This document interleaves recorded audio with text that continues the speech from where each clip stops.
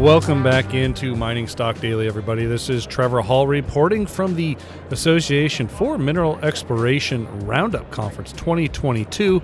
The sun is shining in Vancouver. We are right on the harbor here, and my first interview from the exhibit floor is with Brandon McDonald, CEO of Fireweed Zinc, trading on the TSX Venture with FWZ, or Z, as my friends across the border up north like to say. Good morning, Brandon. Good morning. Also on the OTC, officially now, FWEDF. FWEDF, Yeah. official. Yeah, and hopefully with the DTC eligibility soon. Nice. Get a little bit more exposure out of us U.S. citizens. Yeah, look, every little bit helps, right? You know, when for any company, that supply-demand balance of your shares, you might only need to generate 5% more buying to flip a chart, right? So you gotta think about the little wins, not just the big ones. Yeah, very good. Let's. I want to get a corporate update from Fireweed first, and then I get a couple bigger themes I want to get your discussion about because I know you're a smart guy. But let's get the latest from the McMillan Pass project in the Yukon. You've continued to put out good results. The work throughout 2021 continued to develop. I mentioned it this morning. You know, exploration is tedious and long, and you kind of that's definitely the case up in the Yukon. Yeah, well, look, it takes time, right? You know, and it takes longer. Presumably it takes longer when you're bound by seasonality.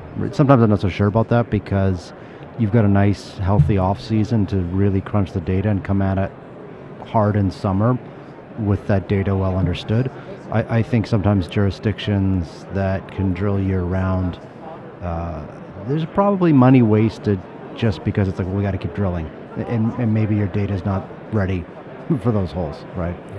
Right. So tell us about the success from 2021. What was the company able to do? And how does that set you up for your strategy in 2022? Yeah, well, look, 2021 weirdly is not done yet because we don't have the last of our drill results in. Early results were quick, 6-week turnaround, and then it just got backed up, and then our lab had a cyber ransom attack, which delayed everything 4 to 6 weeks. So we're still waiting on 2 drill holes. But, the critical thing that came out of this was more success at Boundary West. Most notably, the discovery of a new super high-grade horizon, which we didn't previously know existed. So that's a big deal. That was sort of a 40%-ish, well, maybe not quite, mid-30% zinc equivalent sort of horizon that looks hot and it looks pretty interesting, and it sits stratigraphically above the kind of massive sulfide horizon we found in 2020. And we hit that massive sulfide horizon at Boundary West again this year, and managed to find areas where it's higher grade yet. So we're definitely seeing some zonation and some trending there that we can use to our advantage. So look, it's been a story of building on exploration success kind of begets more exploration success as you begin to understand the project better. I mean, this is a project that when we bought it, it was understood that, hey, there's one mineralized horizon. Tom and Jason sit in that mineralized horizon. Say that 10 times fast. And exploring anywhere else was a waste of time. And what we know now is that, one, Tom and Jason are not in the same horizon. Two, that there's probably, rather than being now those 2 mineralized horizons, there's probably closer to 6 or more. Mm-hmm. And that there are these vein-hosted systems that cross-cut horizons. So it's a very, very different project, very, very different potential, and we expect that the next technical reports that come out on it are going to really reflect a radically different project that's in the real upper echelons of undeveloped zinc projects. This discovery of this new high-grade horizon at Boundary West, it really creates some dynamics with the geology, it seems like. Yeah, well, the whole boundary area is interesting because when we first started drilling it, when we bought it off Teck, it was understood to be these broad, low-grade horizons, right, locally reasonable grade. And so we came in and did some drilling and confirmed that. For sure, there's some very broad, 200 to 300 meters true thickness. It's thick. Sort of 2.5% to 4% or 4.5% zinc. Locally very high grade, but always was this vein hosted stuff. It was not, we had conceived after 2019 that there might be stratiform horizons connected to these vein hosted, bits, and 2020 we went out and tested that theory and found it, right? And then 2020 we proved that there's multiple of these stratiform horizons there, which look more like Tom and Jason, right? So it's incredible, and it's just shows you that these old projects, and these projects have been around, are not always well understood. Yeah. And that a lot of work doesn't mean, and a lot of data does not necessarily mean a lot of understanding. Yeah, fair enough. That's true with almost a lot of projects. I know you're very familiar with Dixie Project and Great Bear. And yep. That was not the same project that they took on, right? Like it had been drilled and worked on for a couple decades. Yeah, well, and that, credit to the Great Bear team, who went in there with a theory, and the initial theory that the hinge zone, I think, was more cohesive than previously thought was correct, and then the whole LP fault thing was kind of brand new, and it was a result of them being, intellectually and scientifically nimble, right? Which is critical. Don't anchor yourself to these dogmas. It's like, well, if it's in the Red Lake District, it has to look like this, or in our case, if it's a SEDX, it has to look like this. In our case, first off, we know that SEDX means sedimentary exhalative. It's not exhalative, it's replacement. So that really changes how you explore and what you look for. And so you have to kind of, and that's science that's really been firming up in the last 15 years.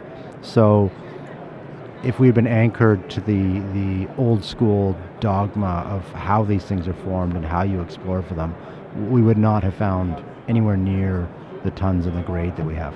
Yeah. So how does this now position Fireweed for 2022 exploration? I know we're still waiting on assays from this previous year, and those are going to come in due time. But you obviously got to kind of get an idea of what you're going to do when the season comes, because you're so crunched for time. How does this change those dynamics with exploration this summer? Yeah, look, I'm feeling extremely fortunate that we raised money in December, and we kicked that financing off right before the tax loss selling season hit, and it hit a lot of people, including us, pretty bad. And so we got $5 million in the bank. And it's easy to second guess, the wisdom of that at the time, because you're like, oh, maybe I can raise it at higher. But much to my surprise, I thought January was going to be good. I thought tax loss selling in December was overdone, and I thought we were due for a bounce in January. And what happened was the exact opposite. It's been an absolute bloodbath in January, and I am super, super happy we have that money. And what that allows us to do is really plan a 2022 program that's going to be as big as last year, that's going to firm up Boundary and Boundary West, maybe a hole or two at Tom, and allow us to build towards a global resource and updated PEA. So you're going to do a global resource? You wouldn't do a separate one just for Boundary? Look, I guess, Tom and Jason have not changed a lot. We've done a reasonable amount of drilling in them. Actually, we've not had a drill hole into Jason properly since the last resource update, so I don't think Jason's going to change much at all. Tom will definitely change, the addition of Tom North, some success at Tom West, but it's not going to change a lot. Nonetheless, I think it makes sense to refresh that while we're there. Yeah. I think there's an extremely high probability that we're going to do that global resource update and that PEA. But there's always the possibility that part of the reason it got delayed was the success at Boundary West, because we thought we were going to deliver it this year. And it's a case of, you're doing that balancing act of, as you're having exploration success, like some people are crying out for, it's been 4 years since you've updated your resource. Right. When are you going to do that? And other people are saying, and that's a legitimate criticism. Other people are saying, well, you keep having exploration success, why are you putting a number on it yet, right? Like, so there's a high degree of logic to both, both ways of thinking. So there's a chance we're going out to produce that resource and produce that PEA this year. There's a chance that a high degree of luck or a lot of bad luck, perhaps even, like it's a high risk industry, might change that thinking. Okay. But I would say significantly better than 50% chance that's what's coming. All right. Very interesting. I do want to get your thoughts on the big market behind the base metals, specifically zinc. We have reported on it a couple of times in the last couple of weeks about the energy crunch out of Europe. It was threatening to close down smelters. Well, it has closed down a couple of them. Yep. With the exception, actually, you had brought to my attention that Boliden or Boliden, however you want to pronounce it, is actually investing more into smelters up in Scandinavia because they can use hydroelectric power, renewable power to power those things, which is obviously great. But really, like watching this energy crunch happen in Europe, what is something you're paying attention to when it comes to the demand and price of zinc? Because obviously prices have gone up, but obviously it's also always that equities, especially the junior side, is not. Yeah, I think that at the current, there's two things to consider with any base metal. It's really not just your metal, price. Very few miners produce, metal. Most of them produce concentrate. Right. So it's also your treatment charges and is your treatment charge, as your metal price go up, is your treatment charge increasing enough that it's actually consuming all that gain? In the case of zinc, it isn't right now, and in fact, spot treatment charges are very low. Yet metal price is extremely high. So it's not. There's more to the story than just the smelter shutting down, because if that was the case, you would see really high treatment charges. If there was a constraint on smelter supply driving metal prices up, then treatment charges would be going bananas. You'd have $300 sort of spot treatment charges, and it's not anywhere near that. I think it's less than 100 right now. So there's a multi-factor thing here, and it's definitely mine constraint. And this is like is this a short-term issue? Yeah, the energy crisis in Europe, I don't know how short-term it is, but it's certainly this winter. There's a real short-term element to it. But it highlights the fragility of the zinc market. And you're seeing this in other base metals too, that it's not a robust market, and the COVID is as unusual as it is and unprecedented.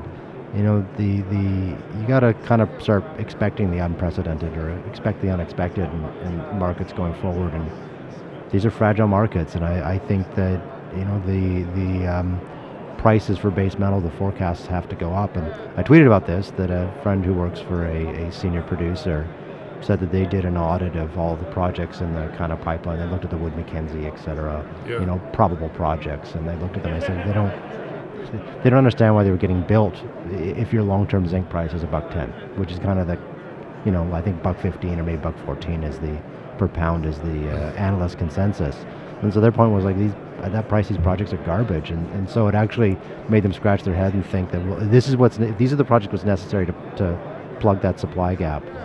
Then the price has to go up in real terms, right? Because you're just not, nobody's out there finding, big fat lower quartile mines right now, right? They're big, but they're not, they're sort of second, third, fourth quartile, or small and maybe higher grade, but there's a real challenge, and this is the base metal story, that there's no investment, right? And even if there is investment, we're going deeper, or we're going lower grade, or we're going to politically challenging jurisdictions. We're setting ourselves up for a crisis, and it's been coming for a while. I know this is you're going to give a biased answer because you actually run a zinc exploration project, but where does Mac Pass fit into that kind of definition of what those producers are going to need to fill that void? Yeah, look, let's take our 2018 PEA at face value. The listeners can question the wisdom of taking any study at face value, but for the sake of this discussion, let's take it at face value. It would make Mac Pass 15th largest zinc mine in the world. But pretty chunky. It would make us lower third quartile costs, so middle of the pack, right? But it's we need a lot more than that. On sort of a 3 to 5% CAGR, you need 4 to 5 MAC passes a year based on the 2018 PEA. Now, I think our updated one with the inclusion of boundary zone, et cetera, I think is going to be 20 to 60% bigger in terms of throughput. It's a wide range, but we're obviously narrowing that down. So we could break the top 10, but still not enough to single-handedly save the market. You could add I think you could add a Red Dog a year, and it still wouldn't fix the market with natural, not just the CAGR, the demand growth, but the supply attrition. Wow. So look, and I'm here talking about zinc as a CEO of a zinc junior, but this is the story with basically all the base metals. It's not just copper. I mean, copper kind of is the limelight in the whole complex, but it's we've also seen the big run up in the nickel price. Nickel projects have obviously followed suit, and we wrote about this in the MSD Extra. What was it, 2 weeks ago, about zinc? How zinc is running up to $1.80, I think, at the day I was writing it. Yeah. But the equities were selling off. It's just no love. Well, that's and even the senior producers are getting valuations like all the base metal prices are on the precipice of collapsing. That whatever free cash flow they benefit from now is ephemeral, that it's gone tomorrow. Right. So is that, could we see a substantial drop in base metal prices in the next 6 to 18 months? Yeah, I think there's a real possibility, but it doesn't change the medium to long-term thesis, right? And that's the thing, is when you're an investor, you got to look at, for a project like ours, the zinc price today might bring the marginal buyer in, the marginal retail buyer, but it's not really essential to the project's success. The long-term, thesis is. So that's what you got to consider when you place your bets. Brandon, let's wrap it up because we got a lot to cover today, but it's great to have you on to kick off the first interview at the exhibit hall of Roundup, and pleasure to see you back on your home turf. Yeah, it's a pleasure. Well, to see you in person. I don't know when even was it last? Probably Roundup. Yeah, 2020 or PDAC 2020 probably. Yeah. That was kind of the last one, and I'm. It's a good buzz here, and look, it's a lot smaller, which I think is helping because it means that you got less people, but in a even lesser space. Right. So it feels good. I'm happy to be here, and it's great to have you here. Yeah. I actually, you and I walked into the exhibit hall together this morning, and it's late in the morning, but I was like, you know what, this place it's kind of busy. It's nice to see. No, it's excellent. Hopefully we're in the tail end of this crisis, and it's business as usual soon. Yeah. All right, that's Brandon McDonald from Fireweed Zinc. We're going to take a break, everybody, and be back with some more interviews from the Roundup Conference here in Vancouver, BC. The information presented should not be considered investment advice. Mining Stock Daily and its affiliates are not responsible for any loss arising from any investment decision in connection with the material presented herein.